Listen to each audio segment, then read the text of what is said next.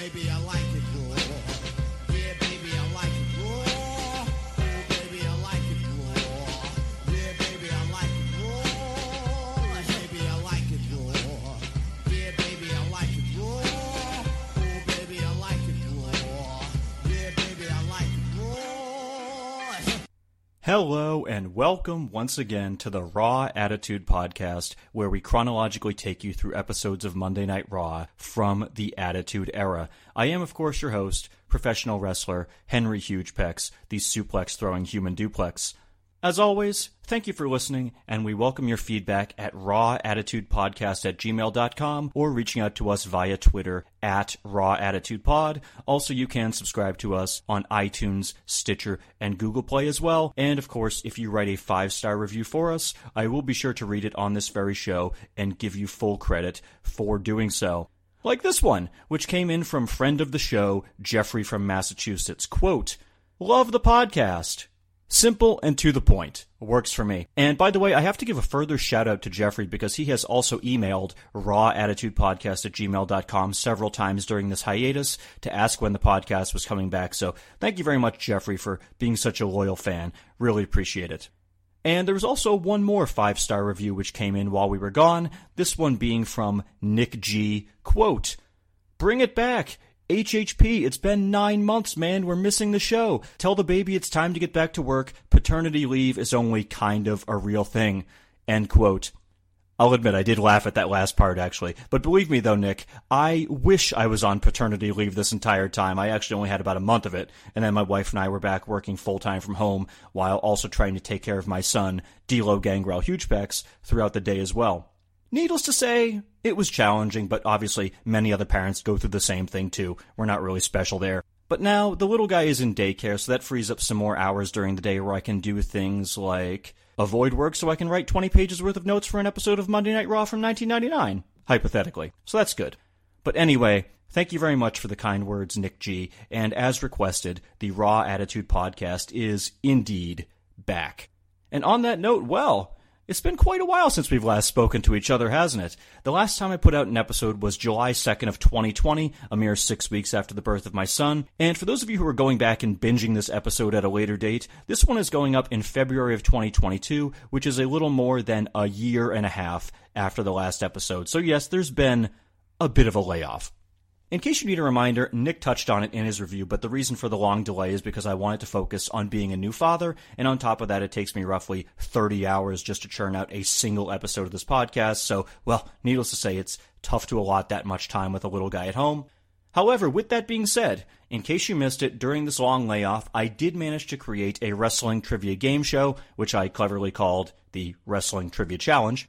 The basic concept is that 2 contestants go head-to-head, and whichever one wins gets to come back for the next episode to defend his title. I put it up on YouTube instead of as a podcast, so if you ever want to see what I look like in real life, be sure to click the link in the description for this episode.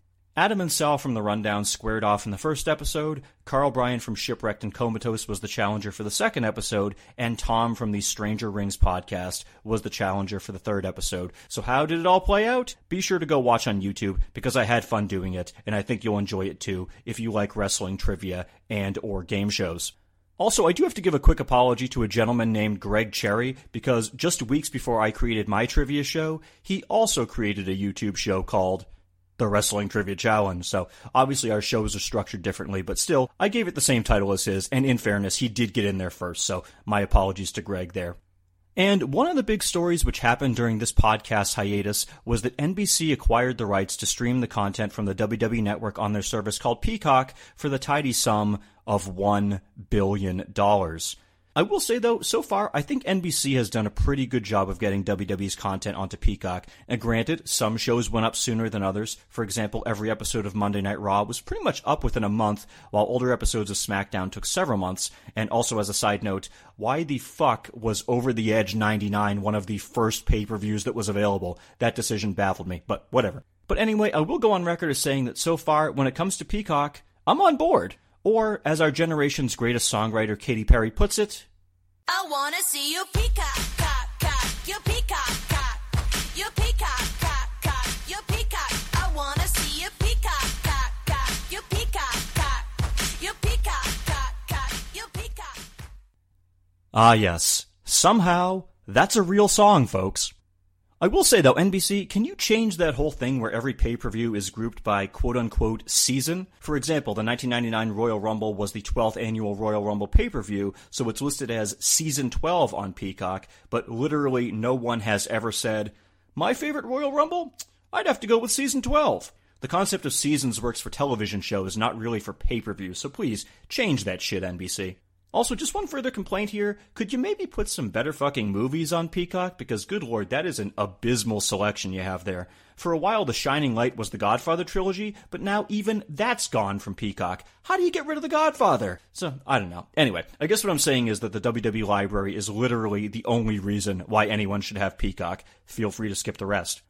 So anyway, I think that just about covers things. So with that being said, let's get on with the show. But before we begin the Raw recap, well shit, you probably need a refresher on where we last left off, don't you?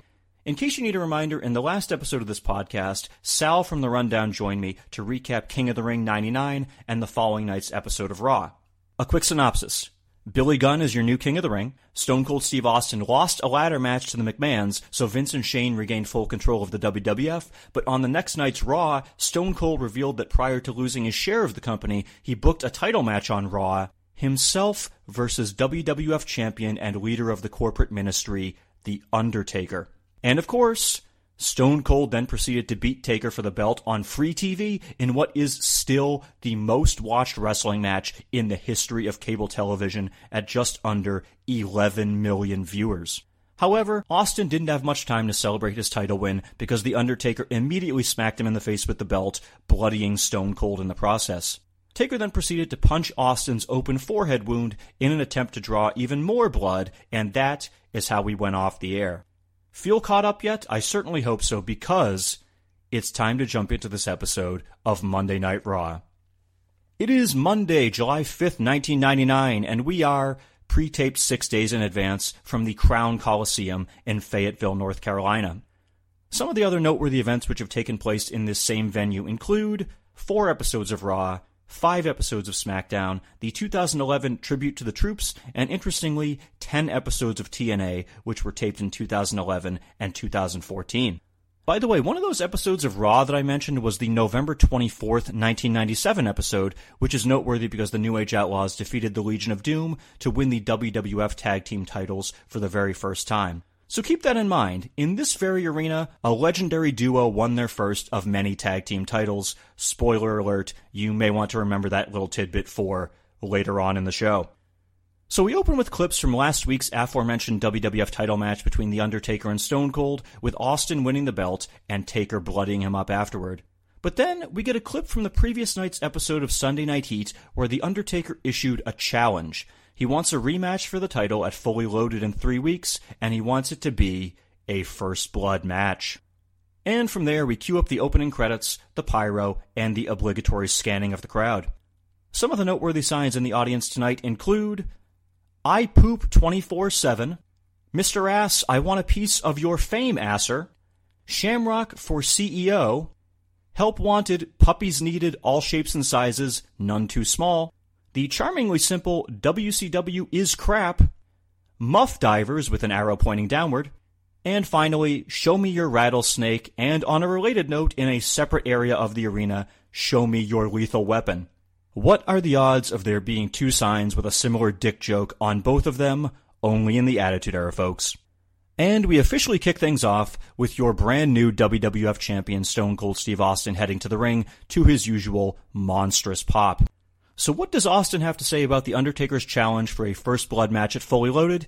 Take a listen, because a familiar foe interrupts, and he has something very interesting to say. If you saw Stone Cold beat The Undertaker's ass last week, give me a hell yeah. It wasn't a pretty sight, but I damn sure got the job done. On a personal note, I would like to say to Vince McMahon, you say how you spent the last 4 months of your life with a master plan, trying to take this damn belt away from Stone Cold Steve Austin. And on one Monday night, Stone Cold Steve Austin crumpled up those plans and shoved them right up your ass.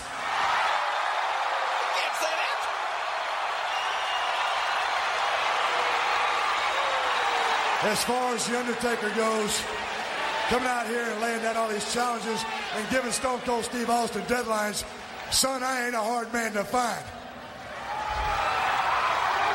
As far as your little first blood match goes, I do accept at Fully Loaded. Good. Great. And I tell you this, the last time I was in a first blood match against Kane, it was you that came down, busted me wide open, and cost me the World Wrestling Federation Championship.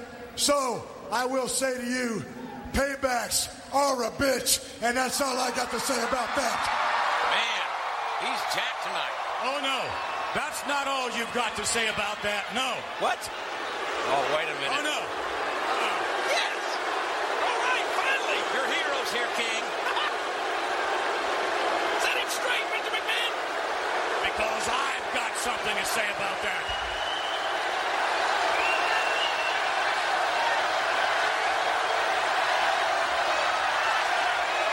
You hear this crowd chanting at Mr. McMahon. You see, Austin? Hold it. I'll tell you right now, you're going to have to talk a hell of a lot louder than that because my hearing ain't so good, and you got 15,000 people calling you an ass. These people are so rude. I've come to the conclusion that the World Wrestling Federation, quite frankly, is just not big enough for the both of us. Wow. What do you mean? Austin, somebody's got to go and go for good.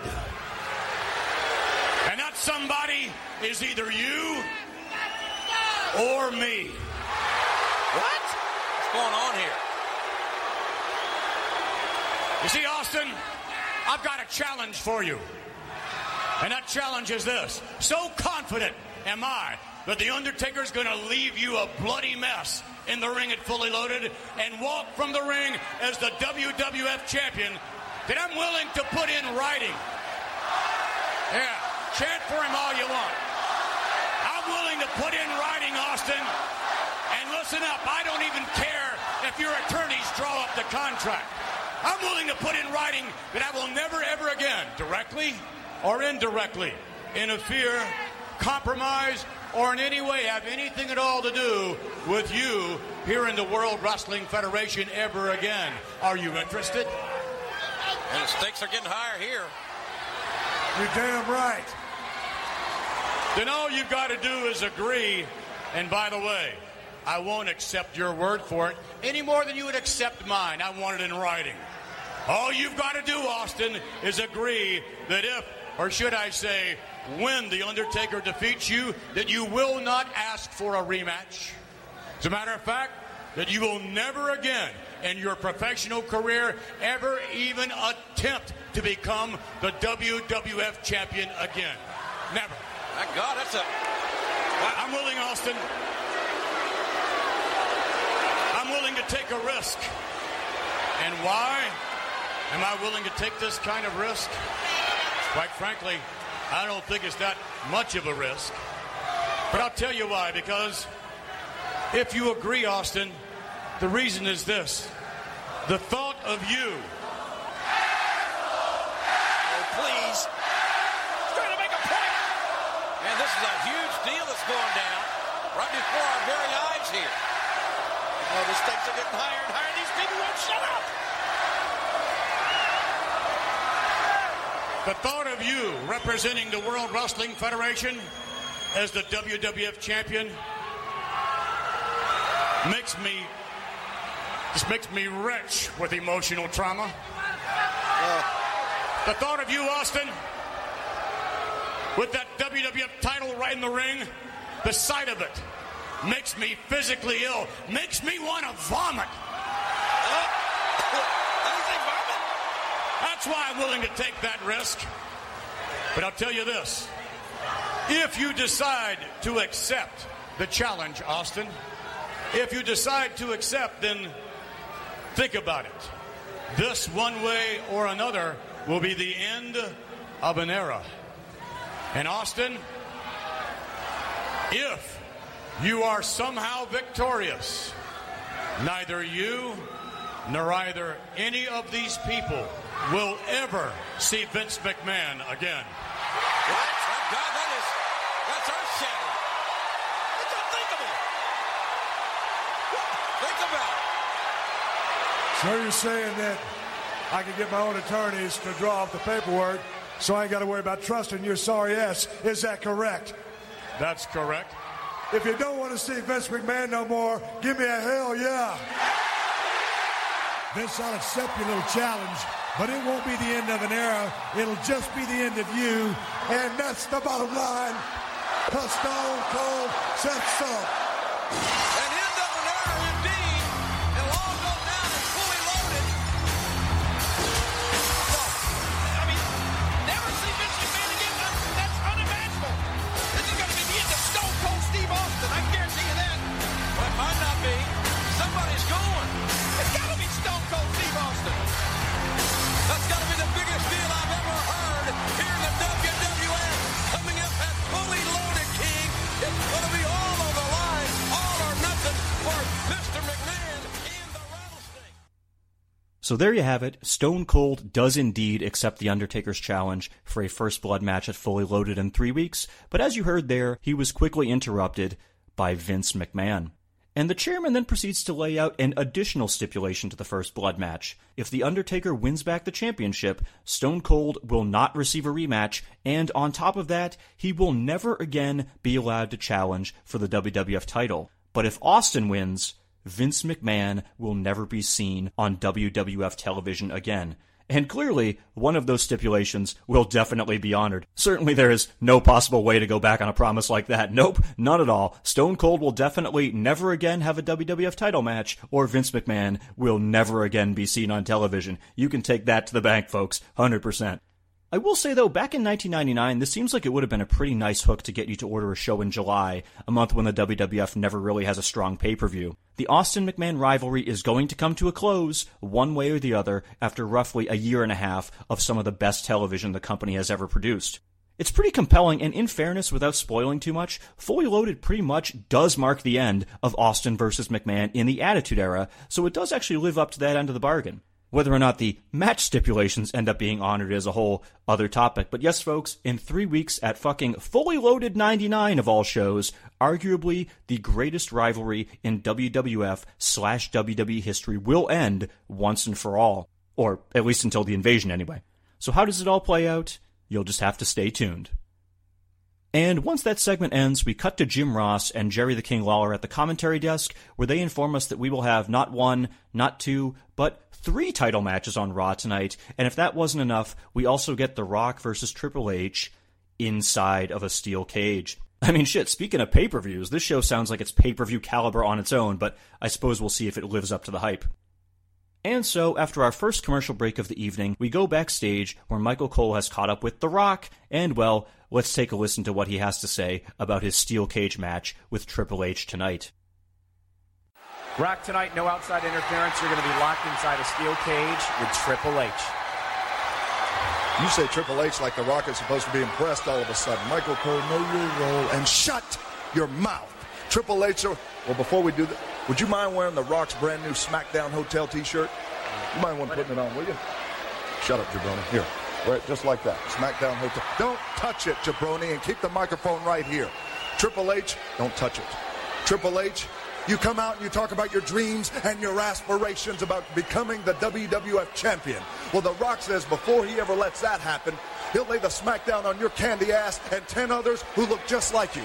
What you're failing to realize, Triple H, is that you are dealing with the most, keep your head still, the most electrifying man in sports entertainment. The Rock is genetically electrifying. He emits electricity. The Rock is electrifying solely on genetic makeup, emitting electricity 24 hours a day, 7 days a week, 365 days a year, including leap year. And badass, keep your head still, Jabroni. And badass Billy Gunn, The Rock hasn't forgotten about you either. You're a nothing, a nobody, a peon to The Rock. So Triple H tonight, in front of the thousands and thousands of fans live, and the millions and millions of The Rock's fans watching live, The Rock is going to go out there and do what he does best. And let's lay the smackdown on your Rudy Poo. If you smell what The Rock...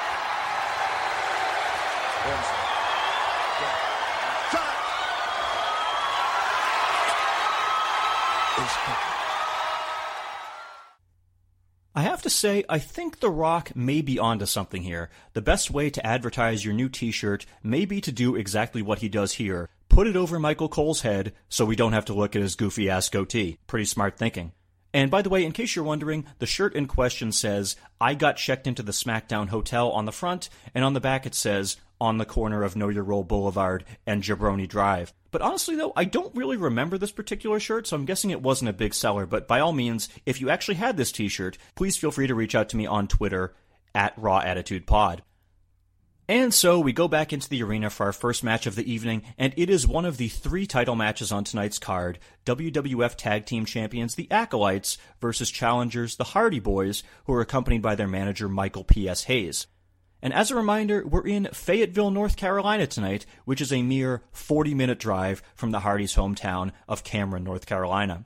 However, before the match starts, I need to provide a bit of a backstory. Last night on Heat, X-Pac and Kane cleanly defeated the Hardys in a 3-minute match, which is certainly odd considering that the Hardys are challenging for the fucking titles tonight, and yet they jobbed completely cleanly the night before. Okay then. But regardless, after the Hardys lost, because the Acolytes knew they'd be defending the belts against them on Raw, Bradshaw and Farouk headed down to the ring and started beating up Matt and Jeff. Unfortunately for the Acolytes, though, X-Pac and Kane came to the rescue, and in a very impressive-looking spot, Kane then tombstone Bradshaw right onto the steel stairs. And that leads us back to tonight because before the Acolytes head through the curtain, an EMT walks up to Bradshaw and tells him that he's not medically cleared to wrestle tonight, presumably because that tombstone from Kane gave him a concussion. To which Bradshaw responds by punching the EMT in the face and knocking him out. And so our WWF Tag Team title match will indeed go on as scheduled, with one of the competitors apparently wrestling with a brain injury. It was a different time, folks. And by the way, I mentioned Michael Cole's goofy-ass goatee a little while ago, but Jesus Christ, Michael P.S. Hayes definitely has him beat here in the goatee department. 1999 was apparently a pretty rough year for facial hair in wrestling. I feel like we all probably should have known better. But as for the match, we start out hot as Matt Hardy dives over the top rope and attempts a crossbody, but Farouk and Bradshaw catch him in midair, so Jeff Hardy gets a running start and hits a somersault plancha over the top rope and onto both Acolytes, and Jeff even lands on his feet for good measure. Hell of a way to open a match, that's for sure. And I know nowadays if you watch pro wrestling, you'll see a spot like this in pretty much every single match, and I say this as someone who's a huge fan of AEW, but back in 1999, the fans popped big for it, and the Hardys got over because no one else was doing crazy stuff like this at the time in the WWF. But anyway, continuing on, we get another impressive spot, this time back in the ring. With Farouk down on the canvas, Matt and Jeff went to the top turnbuckles on opposite sides of the ring, and Matt then hit a top rope leg drop to Farouk's face, while Jeff hit a top rope splash. And I have to say, the timing here was really great because they both landed on Farouk at almost the exact same time. However, only a 2 count. And from there, we get a few more minutes of action until we head to the finish. So how does it end? Well, let's take a listen. Michael Hayes up on the apron. And Michael Hayes and Farouk now getting tangled up on the outside. Hey, one thing, there was nothing wrong with that big clothesline. Oh, Bradshaw. From Bradshaw, nothing wrong with this either. Oh, look out! Oh, Bradshaw! Look at that! The referee didn't see it. And Bradshaw. And there's a tornado DDT. Could that be all? The leg is hooked. Yes! We've got new tag champions. The Hardys have upset the Acolytes. I can't believe it. The Hardys are the new tag team champions. What a shocker. But what kind of shock will we get tonight? Inside the steel cage when The Rock and Triple H get it on. Farouk can't believe it. Boy, this night has already started up to be wild. I can't wait for the rest of the night, JR. So what you heard there was Michael P.S. Hayes jumping up on the ring apron, which caused Farouk to just say, fuck it, and he went down to the floor to brawl with Hayes. In the ensuing chaos, however, Jeff Hardy managed to grab Hayes' cane, and he smacked Bradshaw in his concussed head with it behind referee Jimmy Corderas' back. From there, a perched on the second rope Matt Hardy then grabbed Bradshaw by the neck and nailed him with a tornado DDT. Matt made the cover, Corderas made the count, and ladies and gentlemen, your winners and the new WWF Tag Team Champions are the Hardy Boys. And by the way, because Bradshaw is Bradshaw, he still had to kick out immediately after the 3 count, just for good measure, even though he had the built-in concussion excuse to justify getting pinned. What a dick. But yes, for those scoring at home, these are indeed the first of many titles won by the Hardy Boys in the WWF/WWE. And I just want to point out how improbable this was at the time, because remember, the Hardys made their debuts with the company at the same television tapings in May of 1994, with Matt losing to Nikolai Volkov and Jeff losing to Razor Ramon while wrestling under the name of Keith Davis for some reason. And infamously, you may also remember the Hardys acted as the Doormen at King of the Ring 95, which is a fun little bit of history. They spent most of the next few years on the independent scene before returning to the WWF full-time in the fall of 1998, but I need to point out, they were pretty much total jobbers up to this point, mainly appearing on Sunday Night Heat and Shotgun Saturday Night. And yet, for some reason, on the May 17th episode of Raw, they got to have a 7-minute match against the Brood, and their high-flying offense completely stole the show. Fast forward just 6 weeks later, and they're the WWF Tag Team Champions. Needless to say, when they were told they were going to be getting some airtime on Raw, they certainly made the most of it. So congratulations to Matt and Jeff for winning their first titles in 1999, and props to both of them in the present day as well, because as I type this, both of them were still wrestling up until recently, with Matt still appearing in AEW, while Jeff was, unfortunately, recently let go from WWE in December of 2021 due to his refusal to go to rehab, but obviously we all hope everything works out for him there. And after a commercial break, we go backstage where Terry Taylor is with the Hardys and Michael Hayes, and well, things go in a strange direction. What has to be one of the greatest upsets in WWF history. Congratulations, Hardy Boys and Michael Hayes. Hey, don't talk to me. It's third time. Talk to the champ. Matt Hardy? You know, for my entire life, I've always dreamt about what it would feel like to be the WWF Tag Team Champions. How do you know? I knew it would be overwhelming, but to stand Come on, kid, spit it out. with the belt in my hand, Technical problem. there are not words. There aren't words. What's wrong? Fish talking's on that thing. I gotta run it.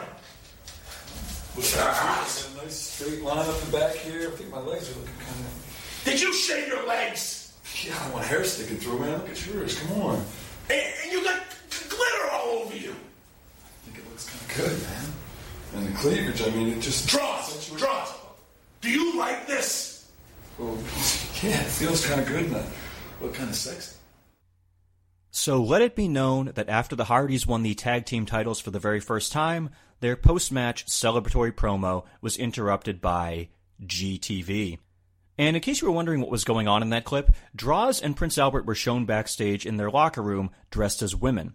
Why? Because last night on Heat, Droz and Albert faced the Godfather and Val Venus, with the stipulation being that they would have to become the Godfather's hoes if they lost, and well, they lost. So tonight, they must dress up as women, apparently.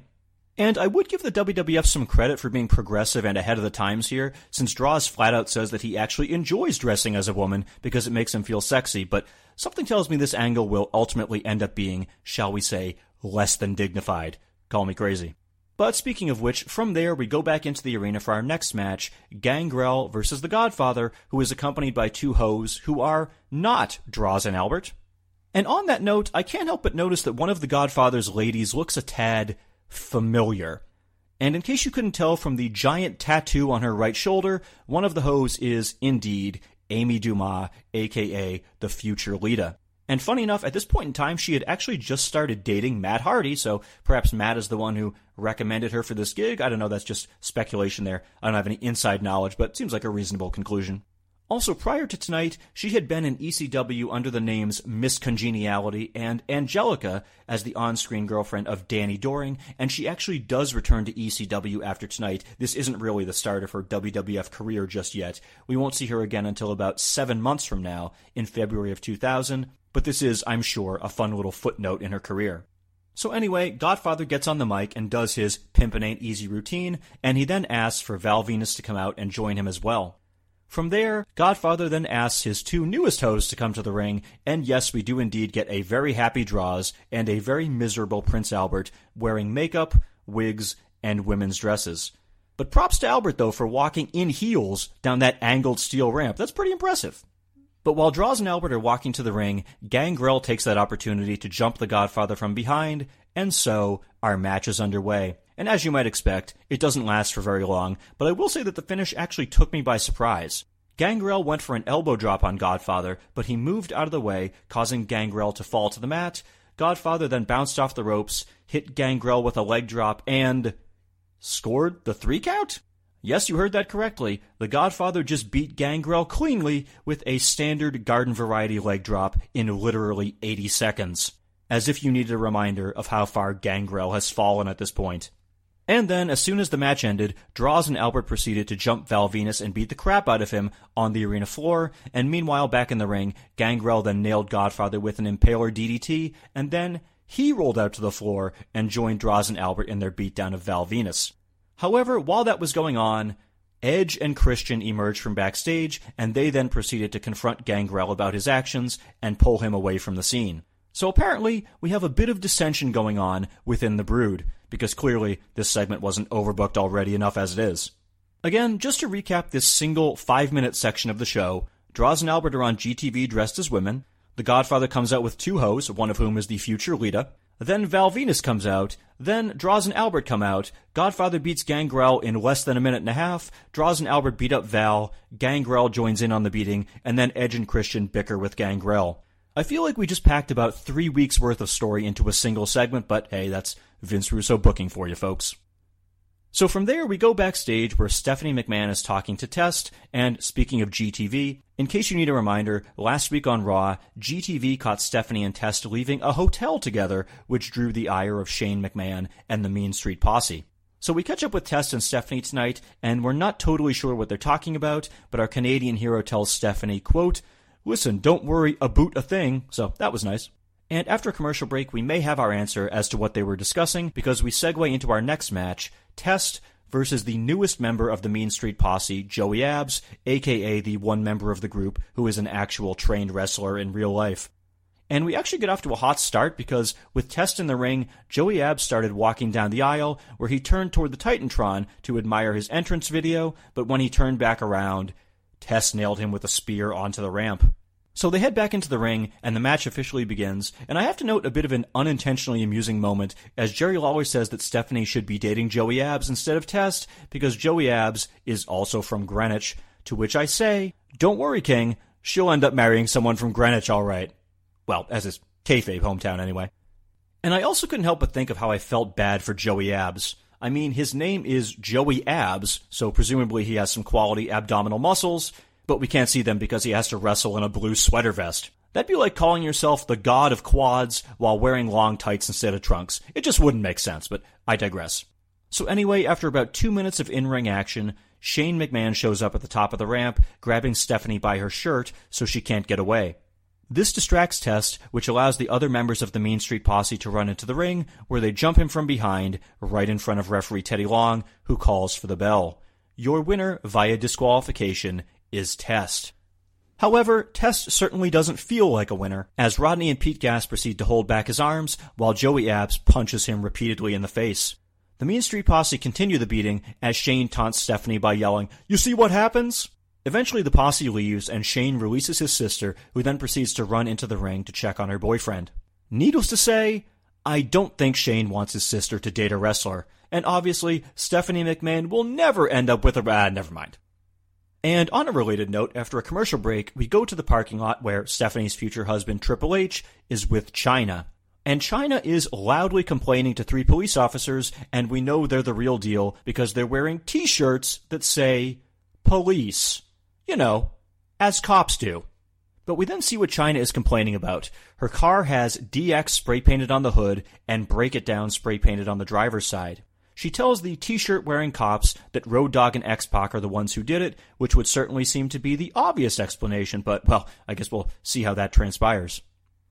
And from there, we head back into the arena, where D'Lo Brown is already in the ring, and he has a microphone. D'Lo says that reigning hardcore champion Al Snow has challenged him to a match, and he proceeds to talk some trash about Al, but unfortunately, while he's doing that, Al Snow sneaks into the ring behind him, and when D'Lo turns around, Al levels him in the head with a cookie sheet. And so, Brown versus Snow for the hardcore title is underway, and by the way, whatever you do, don't eat the brown snow. And just seconds after the bell rings, as is the custom for these hardcore matches, Al and D'Lo roll out of the ring and start brawling toward the crowd.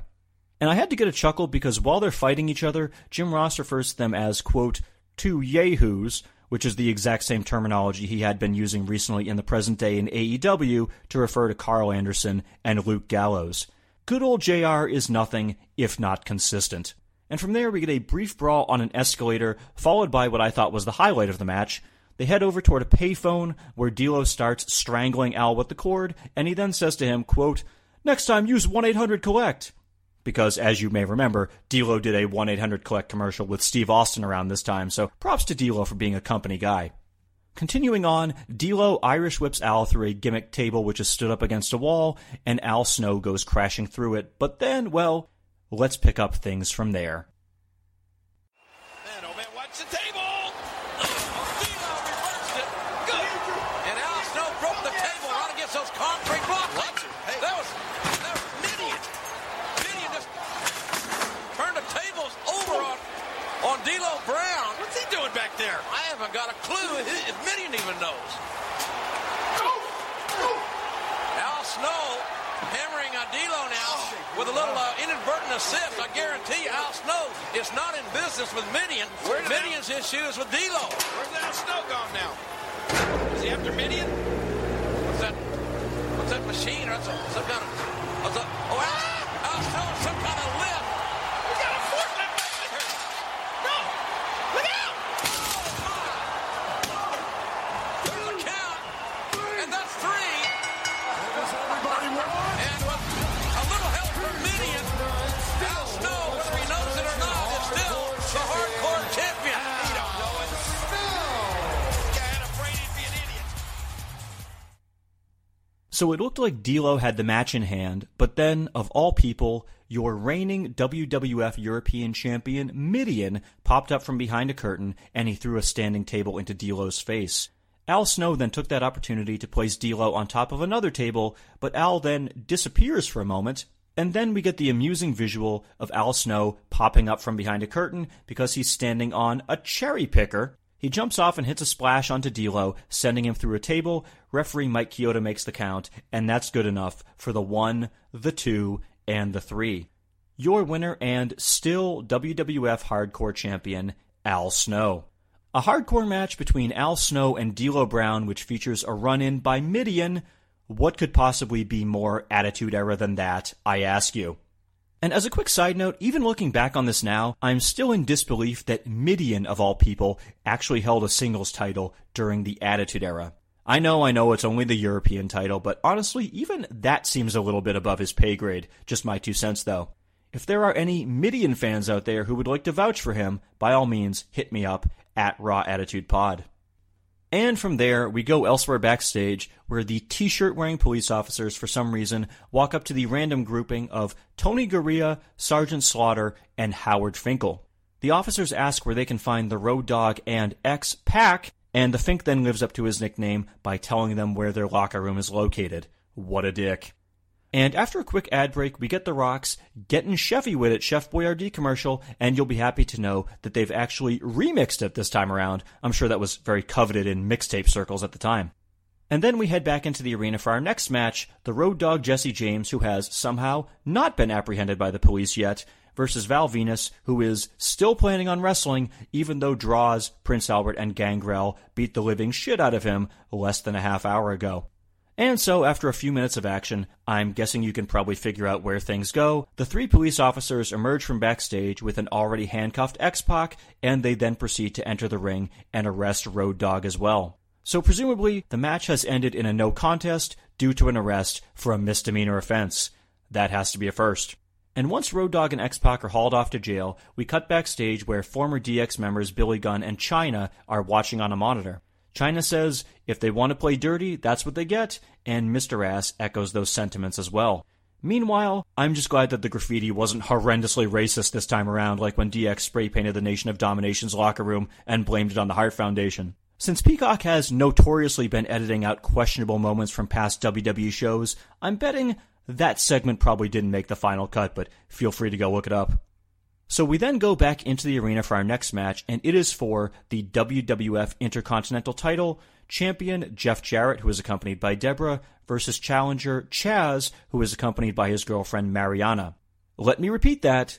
Somehow, Chaz has earned himself a shot at the second most important championship in the company. Chaz, the guy who was portraying Beaver Cleavage a few weeks ago, just so we're clear. But anyway, stop me if you've heard this before. We had yet another very short match here, as Chaz was in control in the early going, but as per usual, Deborah got up on the ring apron and unbuttoned her blouse in an attempt at distraction. However, this drew the ire of Mariana, who then went over to confront Deborah, but in the ensuing confusion, Jarrett was able to sneak up behind Chaz and hit him with a Russian leg sweep facebuster, or the stroke as he'll later call it, and that was enough to secure the 3 count. Your winner and still WWF Intercontinental Champion, Jeff Jarrett. And after the match concludes, Jarrett asks for Deborah to hand him a guitar, and he appears ready to smack Chaz with it, but, well, before he can do that, a familiar face shows up on the scene. This is not a very good sign, I can tell you that, with Jarrett with that guitar in his hand. Why not? Because he can't sing or play. Wait a minute, look at this! And that's why Jarrett now... Hey, wait a minute! Who's this? That's Thrasher! What's he doing here? Thrasher of the Headbanger team. Oh, my! Thrasher taking a shot at Jeff Jarrett. Come over here, Deborah. Guard the puppies. So the team formerly known as the Headbangers in a very unscheduled reunion here.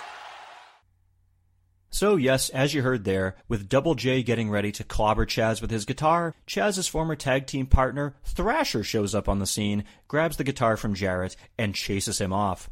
For those scoring at home, we haven't seen Thrasher on television since the January 10th episode of Sunday Night Heat, where the Headbangers lost to Oddities members Kurgan and Golga. Thrasher suffered a knee injury around that time, so he's been sidelined ever since. And by the way, if ever you needed proof that they sweetened the audio on these pre-taped episodes of Raw, just listen to the reaction Thrasher gets there. It's particularly hilarious too because he's not even dressed in his Headbanger attire. He's wearing a Raw is War t-shirt with black pants, a gold chain around his neck, and a black fanny pack. And it also looks like he's gained quite a bit of weight since we've last seen him too, so I honestly doubt that most of the fans in the audience would have even recognized him, and yet, big pop despite the fact that the fans in the crowd are seemingly not reacting whatsoever. What are the odds? Also, Chaz is clearly going by his real name, but they still refer to his partner as Thrasher, even though the Headbangers are no longer a thing. But then again, his real name is Glenn Ruth, which is a pretty plain name, so perhaps he has the right idea there. But anyway, welcome back, Thrasher. Enjoy the TV time while you can still get it. And after another commercial break, we head back into the arena for our next match, Brood member Edge versus Corporate Ministry member The Big Boss Man, who may or may not have raised the briefcase in the King of the Ring main event last weekend. And I know this is probably going to shock you, but we had yet another match that lasted barely 2 minutes. The finish came when the Boss Man tried to scoop slam Edge, but he escaped, bounced off the ropes, and nailed Boss Man with a spear. Although, when I say that he nailed him, that isn't totally accurate because it looked like Boss Man didn't know how to sell it, as he kinda fell backwards like a tree being tipped over, as opposed to throwing himself onto his back upon impact. But regardless, Edge made the cover, Jimmy Corderas made the count, and that was good enough to give the victory to Edge. Remember a few weeks ago when they teased a Big Boss Man face turn after the Corporate Ministry beat him up and he came out to his original Hard Times theme music last week on Raw? Well, this week, he loses in no time flat to a guy who's been a jobber for the past 9 months. My, how the not-so-mighty have fallen. But don't worry, because as soon as the bell rings, Boss Man immediately gets his heat back by smacking Edge in the face with his nightstick. He then proceeds to handcuff Edge to the top rope and continue beating him with the nightstick, and when Jimmy Corderas tries to intervene, Boss Man even punches him in the face too. Boss Man then pulls out the keys to the handcuffs and starts taunting Edge until Christian finally arrives, knocks Boss Man down, and grabs the keys. Unfortunately, Christian clearly isn't the smartest of the two brothers because he just turns his back on Boss Man to go help Edge. So Boss Man beats the shit out of Christian with the nightstick and also handcuffs him to one of the ring ropes. Yes, you heard that correctly. The Boss Man is single-handedly kicking the shit out of Edge and Christian. But of course, now the obvious question would be, where the hell was Gangrel? Remember that Edge and Christian pulled him away earlier tonight when he was putting the boots to Val Venus, and now, when ENC are the victims of police brutality, Gangrel is nowhere to be found. Hashtag Brood Lives Matter. So how will this little controversy amidst the group play out? Well, spoiler alert, we'll find out on the next episode of Sunday Night Heat, so stay tuned for that. And from there, we go backstage where Michael Cole is with Triple H in China, so let's take a listen to what they have to say. Folks, Michael Cole standing by with China and Triple H. Triple H in China so far, not a good night. First, China and the car's been vandalized. No, not just my car. You see, what they did is that they vandalized my personal property and my personal belongings. I was violated. Now, they are not going to get away with this because I intend to press full charges on both Road Dogg and X-Pac. Now, this is exactly why I never wanted to be associated with the two loser criminals anyways. Triple H tonight, it's you and Rock inside a steel cage. You know, I want to know one thing. Where is beating the living hell out of The Rock again going to get me? And I'll tell you, it's going to get me nowhere. You know, this is what I want to know. Well, where's the communication breakdown here? Who's not getting this? You know, I want to be the World Wrestling Federation champ. And come hell or high water, I don't care what I have to go through, I am going to be exactly that, the WWF champion. So there you have it. China feels violated by Road Dogg and X-Pac vandalizing her vehicle, and hey, what do you know, Triple H is looking for career advancement. Folks, the signs were there back in 1999. We should have seen it coming. And by the way, I know it sounds like I cut off the end of the clip a bit early, but that is literally how it played out on the original broadcast. Since it was pre-taped, it was almost like they said, we can cut out the end portion of this promo, and so they did, and they went to break, and retroactively, I bet Hunter went back and fired the guy whose decision that was. I have to say, though, I find this to be an interesting development, because for the past couple months, Triple H has basically been portrayed as kinda second-rate in the corporate ministry. He's been feuding with The Rock for a while, sure, but he doesn't really feel like a main event level guy at this point, and yet here he is, flat out saying he wants to be the guy in the WWF. Is it too soon right now? I'll let you be the judge of that, but it certainly feels a bit rushed, in my humble opinion.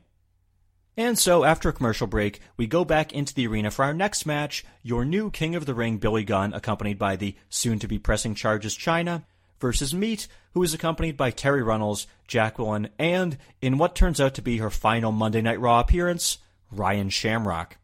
And yes, folks, once again, we get a match that goes roughly 2.5 minutes. In case you're keeping score at home, this is the 6th match of the night so far, which has gone less than 3 minutes. It's almost actually getting comical at this point, quite frankly. But long story short, the pissed-off China interferes on Mr. Ass's behalf, hitting Meat with a forearm behind the referee's back. And Billy eventually nails Meat with a jackhammer, followed by a Faymaster, and yes, that's good enough for the 1, the 2, and the 3. Your winner of the match, Billy Gunn. But then, as the match concludes, Jacqueline gets in Mr. Ass's face, and well, let's see how that plays out. That's a world-class son of a gun right there. Wait a minute. Uh-oh, PMF, PO. Here they are. Miss Jackie is giving Mr. Ass a piece of her mind. Oh, look out. Look how big China is compared to Jackie. Watch your back. Look at this big Amazon. The ninth wonder of the world from behind. Now, how about that? From behind. DDT. Look out here. What's China? The 2 DDTs. That's spray paint. That's hairspray. I don't think so. I use that brand. Well, I got my glasses on. I'll tell you. That's spray paint. Good Lord. Well, now, boy, this spray painting idea is original, isn't it? What do you mean by that? I mean, oh, come on. What are these two doing? Badass Billy Gunn and China have incapacitated Meat and Jackie. Well, I'll tell you what, they're doing exactly what Road Dogg and X-Pac did to China's car earlier. Or so she says. Where did they get these? Where did the spray paint come from? Is that the same color spray paint that was painted on her car? Wait a minute, what are you implying? What do you think, it's circumstantial evidence? Who do you think you are, Inspector Clouseau? Maybe they're not the perps after all, X-Pac and Road Dogg. Perps. Shut up, Sherlock. Look at this DX sign. They own it. They paint it anywhere they want to. Well, and not an exactly original by a badass in China. They're really proud of themselves. They say they own the rights to DX, but I don't think so. So what you heard there was Jacqueline getting in Billy Gunn's face, which resulted in China laying her out with a DDT. And then, for good measure, Billy also hit Meat with a DDT, and they laid Jackie and Meat on the mat, face down next to each other. At that point, China took out a bag, and from there she pulled out some cans of black spray paint. Yes, exactly like the spray paint, which had been used to quote-unquote vandalize her car earlier tonight. It looks like Road Dogg and X-Pac were innocent all along. Who would have thunk it? Billy Gunn then lifted up Terry's skirt and spray painted her ass for some reason, but then he and China turned their attention to Meat and Jackie. With both of them still face down on the canvas, Billy and China proceeded to spray paint the letters DX onto them, and really at this point I'm wondering why they're claiming the rights to DX, when clearly they should be claiming the rights to the NWO. I mean, black spray paint on a fallen opponent's back. I'm just saying, if Eric Bischoff wanted to sue, he might have a case. And so, after another commercial break, we go back into the arena for our next match, The Big Show and the Big Shot Hardcore Holly versus what is supposed to be the team of Kane and X-Pac, but obviously X-Pac got hauled off to jail, so it looks like Kane will have to go it alone here tonight. Also, in case you're wondering, no, they have not changed the mat, because we can clearly see that it still has Billy and China's black spray paint on the canvas, so way to make an effort there, cleanup crew. And would you care to take a guess how long this match went? Well, if you guessed 2.5 minutes, you would be correct. Our 7th match of the night that goes under 3 minutes. I think that may officially be a record. And the finish came when, of all people, The Undertaker and Paul Bearer emerged from backstage and walked down to the ring. According to Jim Ross, the Big Show has been speculating that Kane and The Undertaker have reunited, and so, when Taker and Bearer arrive, Big Show stares them down. But meanwhile, in the background, Kane picks up Hardcore Holly and nails him with a chokeslam. Referee Earl Hebner makes the count, and that was good enough to give the victory to Kane. So yes, even though he was at a 1-on-2 disadvantage, Kane still managed to defeat the Big Show and Hardcore Holly all by himself. And at this point, I think Paul White has as many losses in 5 months in the WWF as he had in his entire WCW tenure. At least, well, it sure feels like that anyway. And once the match concludes, it appears that Big Show's suspicions about the Brothers of Destruction reuniting may indeed be correct because, well, take a listen.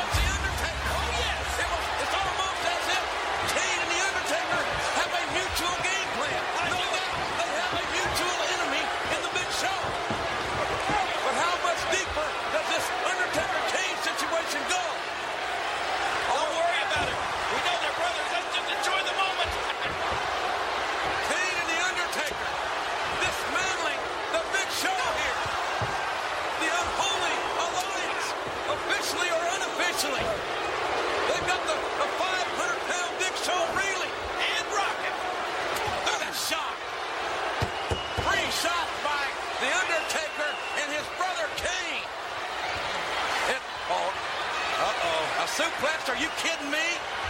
Oh, no one's ever suplexed the Big Show before. No one, but has any two ever done it? I don't. Yeah. Look at this!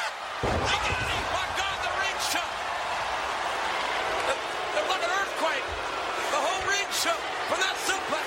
And now look at Kane. Kane hammering away on the Big Show. And that evil Undertaker. Oh, you gotta wonder what he's thinking right now. The Undertaker and Austin in that first blood WWF matchup in Buffalo and fully loaded. And that Kane is finished with the Big Show. Maybe it's just Kane and the Undertaker have a common enemy. Maybe Kane and the Undertaker are not back on the same page. Maybe we got big problems here now. God forbid that Kane and the Undertaker would ever get back together. Wait a minute. Wait. What to do with that chair? Oh, what do you think he's going to do with it? Oh, come on. No. Ooh, the sickening thud of that steel on a man's skull. The Undertaker has just assaulted the Big Show with a steel chair right flush in the face. You think Austin's what? Oh, hey, my. look at this. Oh, my God. The Undertaker has just, he's sending a message, no doubt, written in blood to the Rattlesnake.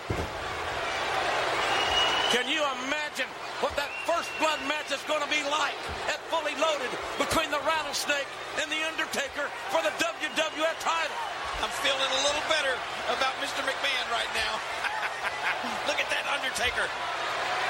Wow. Well, indeed, this is a message to the Big Show, but more specifically, it's a message written in blood from the Undertaker, the Stone Cold Steve Austin, of what could be in store on July 25th in Buffalo, New York.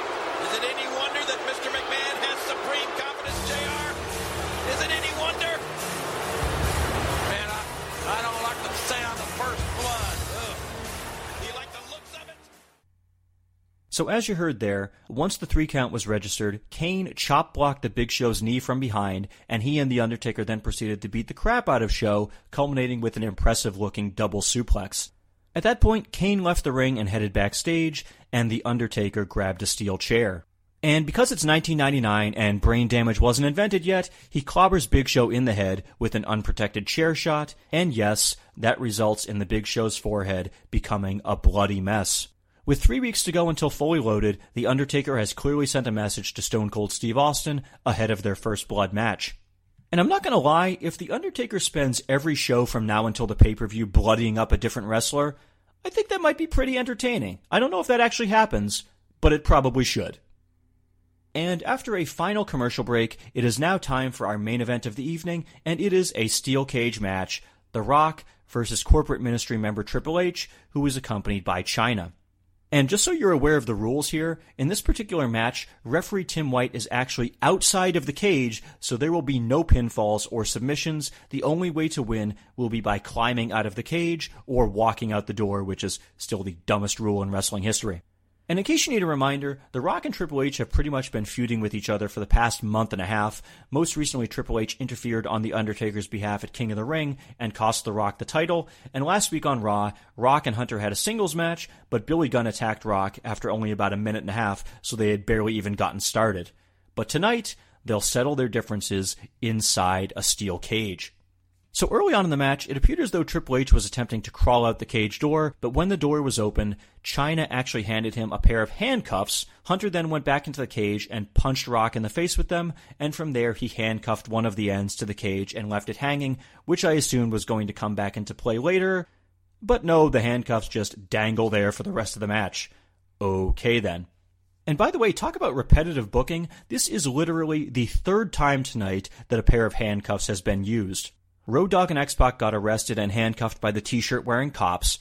The Big Boss Man handcuffed Edge and Christian to the ring ropes, and now Triple H is bringing handcuffs into the cage. I'm starting to think that Vince McMahon must be friends with the local handcuff king of Fayetteville or something like that. 3 for the price of 1 this week, Mr. McMahon. You can't beat that. So anyway, from there, Triple H tries to climb out of the cage, but Rock grabs his arm and throws him down to the mat. Rock then attempts to leave by crawling out the cage door, but before he can do that, Chyna throws referee Tim White face first into the side of the cage. And so, when Rock sticks his head out of the cage, Chyna slams the door right into Rock's head, just like she did to Mankind at SummerSlam 97. But fortunately for Rock, though, on this night they're using the chain link fence cage and not the blue bar cage, because that would hurt significantly more. Just ask Mick Foley. And then, with Rock down on the canvas, Chyna pulls Triple H out the cage door and down to the floor, and so your winner of the match is Triple H. Or is it? Because as you recall, Chyna just knocked out Tim White, so he obviously didn't see Hunter leave the cage. However, that doesn't stop Hunter and Chyna from raising their hands in victory as they walk up the ramp, but that provides The Rock with a chance to catch up to them.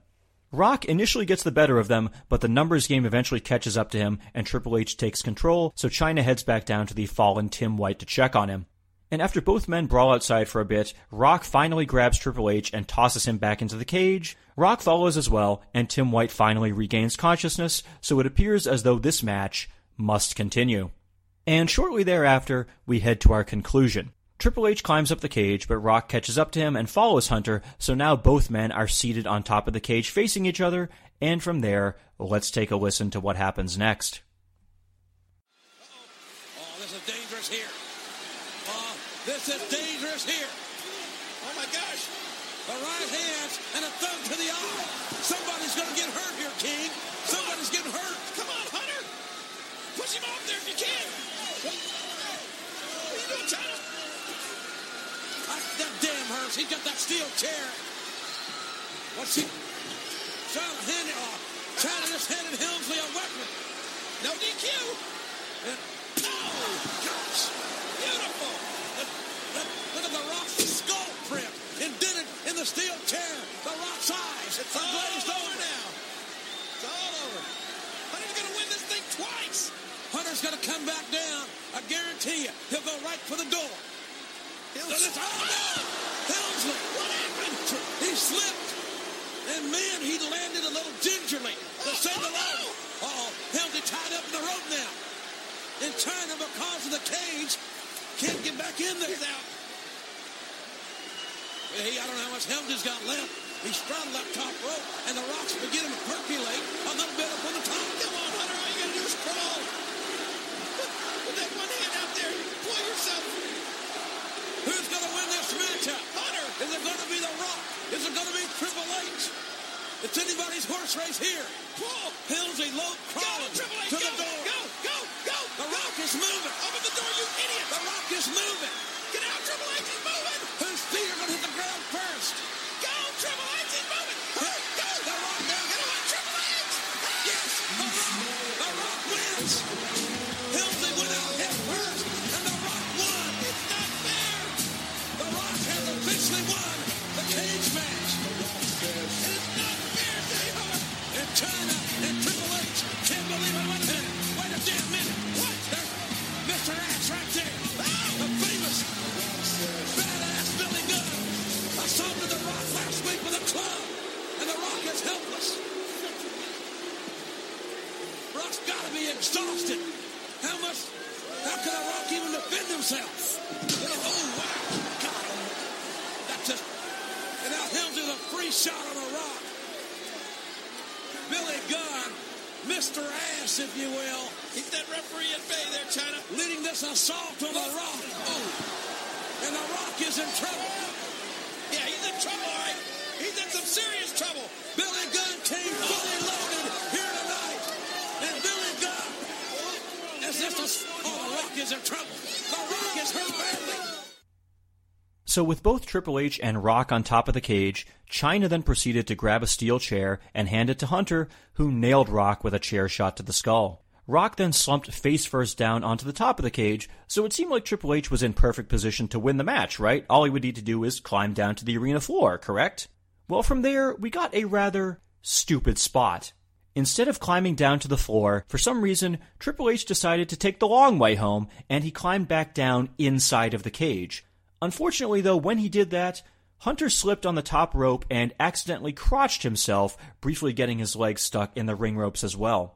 So, just to repeat that, with literally no one touching him, Triple H essentially slipped on a banana peel and traumatized his own balls when all he needed to do was climb down to the mat and walk out the cage door. For a guy who was talking about being the WWF champion earlier tonight, that spot wasn't exactly setting him up for success. Anyway, from there, Hunter slowly crawls toward the cage door while Rock starts to stir at the top of the cage, and so it's a race to the floor, and Rocky makes it there just before Hunter does, so your winner of the match is indeed The Rock. However, because post-match interference is a common occurrence tonight, as soon as Rock gets the win, Billy Gunn runs out from backstage and nails him with a Faymaster face first onto the floor. Hunter and Billy then continue beating on Rock, and that is how we go off the air.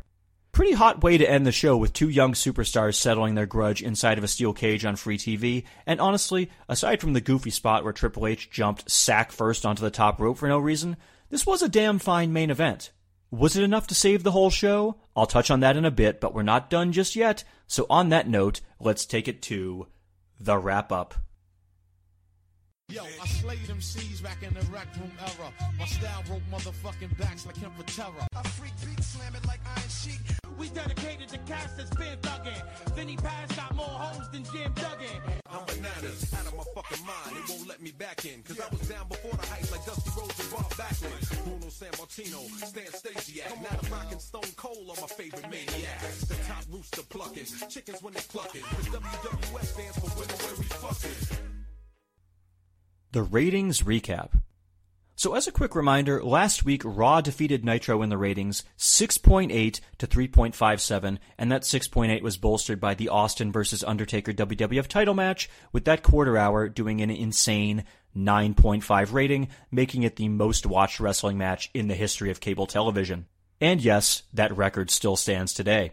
So obviously the WWF wasn't going to duplicate a number like that on a pre-taped show, but of course, they still managed to win the night handily, putting up a 5.95 to Nitro's 3.27. And that low rating had to be considered a disappointment for WCW because they were putting on a show live from their own backyard at the Georgia Dome in Atlanta. They had hoped for a sellout in a building which would seat about 44,000 fans, but instead they drew just over 25,000, with 19,000 of those being paid. Now, I will say, on the note of that attendance, 25,000 fans was viewed as an underachievement at the time because they hoped for 40,000 plus. However, I would retroactively view it as somewhat of a success because this very episode of Nitro would be the final non-WWE wrestling show in the United States to draw more than 20,000 fans until AEW's event called Grand Slam at Arthur Ashe Stadium in Queens, New York, which aired on September 22nd of 2021 and featured the much-hyped Kenny Omega-Bryan Danielson match. For 22 years, no other promotion in this country could draw 20,000 fans for a show, so in retrospect, I think this episode of Nitro was more of a success than previously thought. And they did stack the card with several big events, perhaps most notably a live concert from the band Megadeth, who was performing their song Crush 'Em. And after that performance, the lights went out, and we heard someone yell, "I'm back!" The lights then came back on, and we saw that it was none other than Goldberg, who had been away for the past 2 months filming Universal Soldier: The Return. And in fact, it was purportedly Goldberg's idea for him to return this way, since he's a huge fan of Megadeth. But here's the catch. The Megadeth concert was the least watched segment of the night, dropping all the way down to a 2.1 quarter hour.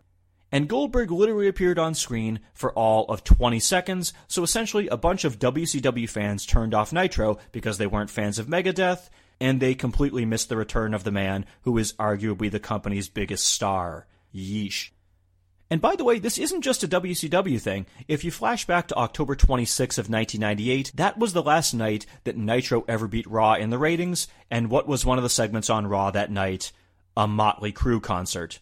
I realize that having a band do a song in the middle of a wrestling show seems like a good idea, but clearly if wrestling fans don't care for that particular group, they're gonna change the channel. Seems pretty obvious. But if you think WCW actually learned from this concert flopping, think again, because less than 2 months from now, we'll get another concert on Nitro, this time from the band Kiss. Spoiler alert, their appearance will also end up doing the lowest rated quarter hour of the night, even though it closes the show. Ugh. But anyway, another big moment on this episode of Nitro was the return of Bret the Hitman Hart. Remember that we're only a month and a half removed from his brother Owen dying at Over the Edge, so Bret has understandably been away from wrestling since then. And on this night, he was given some time to address the fans and tell us where his head was at, so I'll play a little clip of that for you here. Eric Bischoff talked to me, and he asked me if I'd come back on July 5th and at least come and explain how I felt about things. And I thought maybe I'd be ready to talk about things when I got here. But the truth is that I'm really having a hard time deciding on what I want to do with my career and probably my life.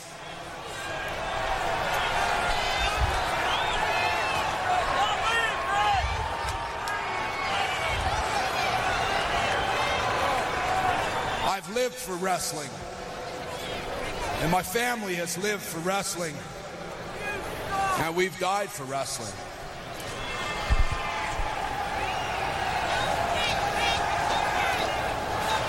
And I'm at a funny little crossroads where I look at wrestling, pro wrestling, and I go, I don't know what else there's left for me to do anymore in wrestling. Maybe it's time for me to move on and try to accomplish something else in another field or do something else.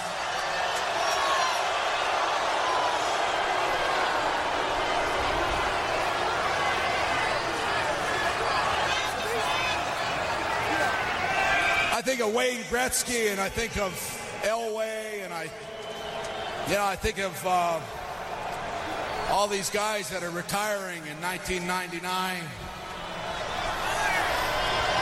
And when I think of those people, they all, when they got to hang it up, they were all so happy. And I look at myself, and it sucks. Obviously some very candid words from Bret there, and I couldn't help but think of how even more tragedy gets piled onto this because, as you probably know, Bret does indeed decide to continue wrestling with WCW, but by the end of this very year, one kick to the skull essentially ends his career for good. But on a positive note, he seems to be doing very well in the present day in 2022, so let's focus on that instead. And by the way, I know wrestling fans can be shitty, but goddamn, while he's cutting that promo, you probably heard the one guy yell, "You suck!" as Bret was saying that his family died for the business, and someone else yells, "Hurry up" at him later on. And also in the background at several points during this promo, you can see fans holding up signs that say, "Shut up and wrestle," as well as, "Kill Canada." I mean, goddamn, were we really that bad back in 1999? Because that's some pretty fucked up shit right there. Good lord. He was talking about his dead brother, people. And finally, as for how this episode of Nitro ended, well, it may be a familiar sight to you if you're a fan of the popular video series Botchamania. Why? Well, the show concludes with Kevin Nash alleging that he slept with Randy Savage's girlfriend Gorgeous George, as Nash says, quote, "Hey Macho, you want your old lady? She's in my dressing room. What's left of her?" From there, we follow Savage to the backstage area, where he angrily flips over a table and confronts Gorgeous George, asking her if what Nash said was true. Unfortunately, Tori Wilson is also standing nearby as Savage is going on his rampage, and she's clearly laughing at the Macho Man as he's going nuts. And so, yes, Savage slaps Tori right in the face as punishment for her breaking character. Yes, this is indeed the inspiration for the recurring Send for the Man segment on Botchamania. I have to say, though, this shit is pretty crazy, because not only does Savage go off script and slap Tori, but he then notices that Gorgeous George is wearing a Kevin Nash t-shirt, so he tears that off of her, grabs her by the back of the neck, and throws her out of the room. He then goes back to Tori and says, quote, "I'm gonna smack you too," before storming off. And I repeat, this is how Nitro went off the air. Their massive Georgia Dome show ends with backstage footage of Randy Savage slapping a woman, manhandling another woman, and then threatening to slap that same woman a second time. I mean, Jesus Christ. I usually just look the other way on a lot of this stuff, but yikes, this might have been a bit much. Let's just say that if Peacock were to edit out this segment, I wouldn't necessarily blame them on this one. Oof. But anyway, now that this incredibly dark episode of Nitro has been sufficiently covered, let's go to the Raw synopsis.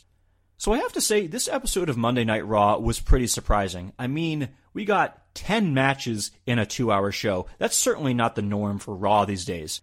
Now, granted, most of them were under 3 minutes long, but I'll at least give them some credit for doing more than usual.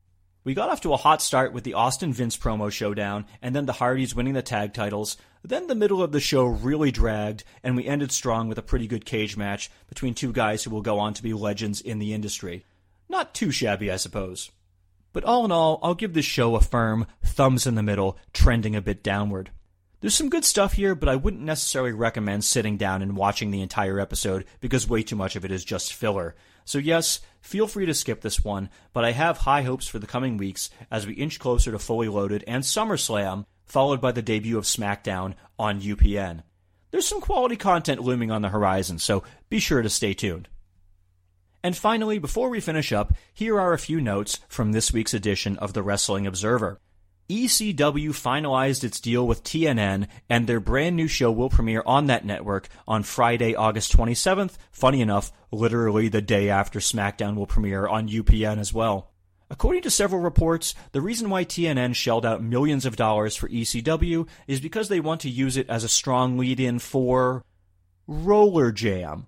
Yes, that's right, TNN is banking on a roller derby show being hugely successful. And funny enough, ECW's influence is already being felt because on Roller Jam, they now have a heel owner character who has been ratcheting up the violence and forcing the women to wear skimpier outfits. So clearly this partnership between ECW and TNN is going to be great for all involved, right? We'll see. A bit of good news here, Davey Boy Smith, who just a few months ago almost died from a spinal infection he received while wrestling for WCW, has surprisingly almost recovered entirely. And not only that, he's actually training in the hopes that he'll be able to return to the WWF. I mean, frankly, I'm surprised he would want to return to the company that screwed one of his brothers-in-law and was also responsible for killing another brother-in-law a mere 6 weeks ago, but hey, money. And speaking of money, Dennis Rodman recently signed a $1 million contract with WCW, and he was due to appear on tonight's massive Georgia Dome show, but he called before the show started and said he wasn't coming. Obviously, money well spent so far. And by the way, on the note of Rodman's contract, if you Google the phrase WCW contracts, you can actually find a Google Docs site which has screen grabs of most of the contracts which were signed around this time. So for the purposes of confirming the details of Rodman's contract, I pulled up a memo from June 9th, 1999, which was sent from WCW lawyer Diana Myers to Eric Bischoff and Bill Bush, and sure enough, it does indeed confirm that they signed Dennis Rodman to a $1 million deal. In case you want to know a few more details from that same memo, Chuck Palumbo was making $39,000, David Flair was making $45,000, Billy Kidman received a raise from $125,000 to $300,000, and here is, by far, the best part. If you're listening at home right now, I want you to take a guess as to how much you think Swole was making at this point. In case you need a reminder, Swole was a friend of Master P's, and when P came to WCW, he requested for them to give Swole a job. So go ahead, just take a moment and you guess what you think Swole was being paid. Okay, now for the answer. According to this WCW memo, Swole was paid $350,000 with a $50,000 signing bonus. WCW paid Swole $400,000 to wrestle a total of 6 matches in 2 months before he retired from wrestling. I mean, wow. Although, in fairness, his real name is Randy Thornton, so maybe they were thinking they were signing the future Viper. Honest mistake. And finally this week, speaking of contracts, the big story is that the WWF just signed Chris Jericho to a 3-year deal. And this had obviously been rumored for a while prior to this point, since Jericho had become very dissatisfied in WCW due to the higher-ups not seeing him as a main eventer. In fact, if you read Jericho's 2007 book, A Lion's Tale, he mentions that he knew he had to leave WCW when Eric Bischoff nixed his feud with Goldberg in the fall of '98, just as it was gaining steam. But now, he's about to get a fresh start in the WWF, and I think it goes without saying, he definitely made the right move. In fact, as I'm typing this, Chris Jericho is still active today in AEW, and he was actually that promotion's very first world champion, winning the belt at their all-out pay-per-view in August of 2019. It's been a hell of a ride for Chris Jericho, and his career certainly takes off once he comes to the WWF. I'll also note that the Observer singles out Jim Ross as being a big proponent of bringing Jericho into the company, and on that note, this gives me a chance to read from JR's autobiography, Under the Black Hat, which was released in March of 2020. We'll start with an excerpt where JR is sitting down with Vince McMahon to discuss bringing in Jericho. Quote, "What do you see for him?" Vince asked as he took in the highlight package on screen. "He can be a babyface or a heel," I said. "He's durable. I think he comes in for a top program." I could see the chairman was beginning to imagine Chris on his TV. "On top, you think?" Vince asked. "Absolutely," I said. "See if you can get it done." McMahon stood, ready to move on to the next thing. "Actually," he said, correcting his own thought, "meet him first, then bring him to the house." Bring him to the house was always a great sign that Vince really liked someone's upside. Whenever the boss wanted to impress a new talent, he'd have them brought to the McMahon mansion in Connecticut to sit by the pool. The fact that he wanted Jericho to get that treatment was a real fuck you to the rest of management, who kept passing Chris over whenever his name came up. And now I'm going to fast forward a bit here in Jim Ross's book to the part where JR has a conversation with Chris Jericho. Quote, "The good news is that Vince wants to meet you at his house," I said to Chris. "The bad news is that I can't pay you up front what you're getting at WCW." I didn't get the impression that money was a big factor one way or the other. He just wanted to be part of the biggest company in his field. "What can I expect?" he asked. Well, your base salary will be roughly half what WCW is offering you now, I replied, but the way we work it, you could actually come out with a lot more every year based on bonuses, merchandise sales, appearances, and other revenue streams if you do well. The doing well part doesn't faze me at all, Chris said. I thought as much. Vince wants you to go visit him at the house, I said. His house? Chris repeated. Yep, I replied. I didn't much visit Vince's house myself on booking days. The creatives and I didn't gel all that well, but I wanted to make sure Chris was introduced in the right way to the boss, so I'd be joining him there. At the airport, Jericho met Vince's limo driver, who drove him to the McMahon mansion in Stamford. Shane answered the door and brought Chris to the table, where the boss was waiting with his creative team of Vince Russo, Ed Ferrara, and Bruce Pritchard. I could tell Vince was warming to Chris when he asked him about a finish of a match that he was booking for that week's Raw TV show. I smiled when I heard Chris chime in with his thoughts. I didn't give a shit if Jericho was 5'7", 10 feet tall, or 2 feet tall. He was a package delivered as far as I was concerned. A prospect who could do major things in WWE, no matter his size. Talent doesn't give a shit what height you are. I left Vince's place a happy man. I knew Chris had so much to give to WWE, and he certainly ended up living up to that potential. End quote. So thank you to Jim Ross for providing that insight, and now, well, I suppose we just have to wait and see when Chris Jericho will actually debut in the WWF. If you don't know, I won't spoil it for you, but let's just say that the countdown is on. And so, on that note, I think we can wrap this episode up. As always, thank you for listening to the Raw Attitude Podcast. I am Henry Hugepex, the suplex-throwing human duplex, and I will remind you once again to feel free to subscribe to us on iTunes, Stitcher, or Google Play. Send us an email at rawattitudepodcast@gmail.com or tweet us at rawattitudepod. Or more importantly, write us a 5-star review on iTunes, because that helps us find an even wider audience. And of course, if you do that, I will be sure to read the review on this very podcast and give you full credit for doing so. Or if you're more of a fan of that whole brevity thing, just rate us 5 stars on iTunes without writing a review, because that's helpful too. In fact, send me a shitload of 5-star reviews, because I want to know that people actually care that the podcast is back. I have nothing further to add about this episode, so I will now leave you with a clip from the 2018 documentary Twist of Fate, The Best of the Hardy Boys, where Matt and Jeff talk about their tag team title victory against the Acolytes from this very episode of Monday Night Raw. So enjoy that, thank you again for bearing with me during this long layoff, and I will catch you next time. We were with Michael. We picked up a lot of big wins, and people were starting to take us serious now. The Hardys had really evolved so far from when they entered the WWE, 7 or 8 months ago. So we're in this match against the Acolytes, who are two of the baddest guys in the wrestling business as it is anyway, and it's a title match.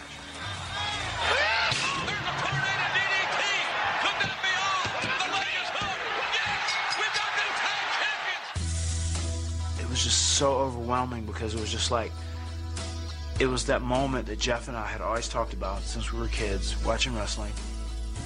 We were the tag team champions, and Matt and Jeff Hardy, two kids from Cameron, North Carolina, who really, what kind of odds would you give them to really make it, were the representation of the best tag team in the wrestling business.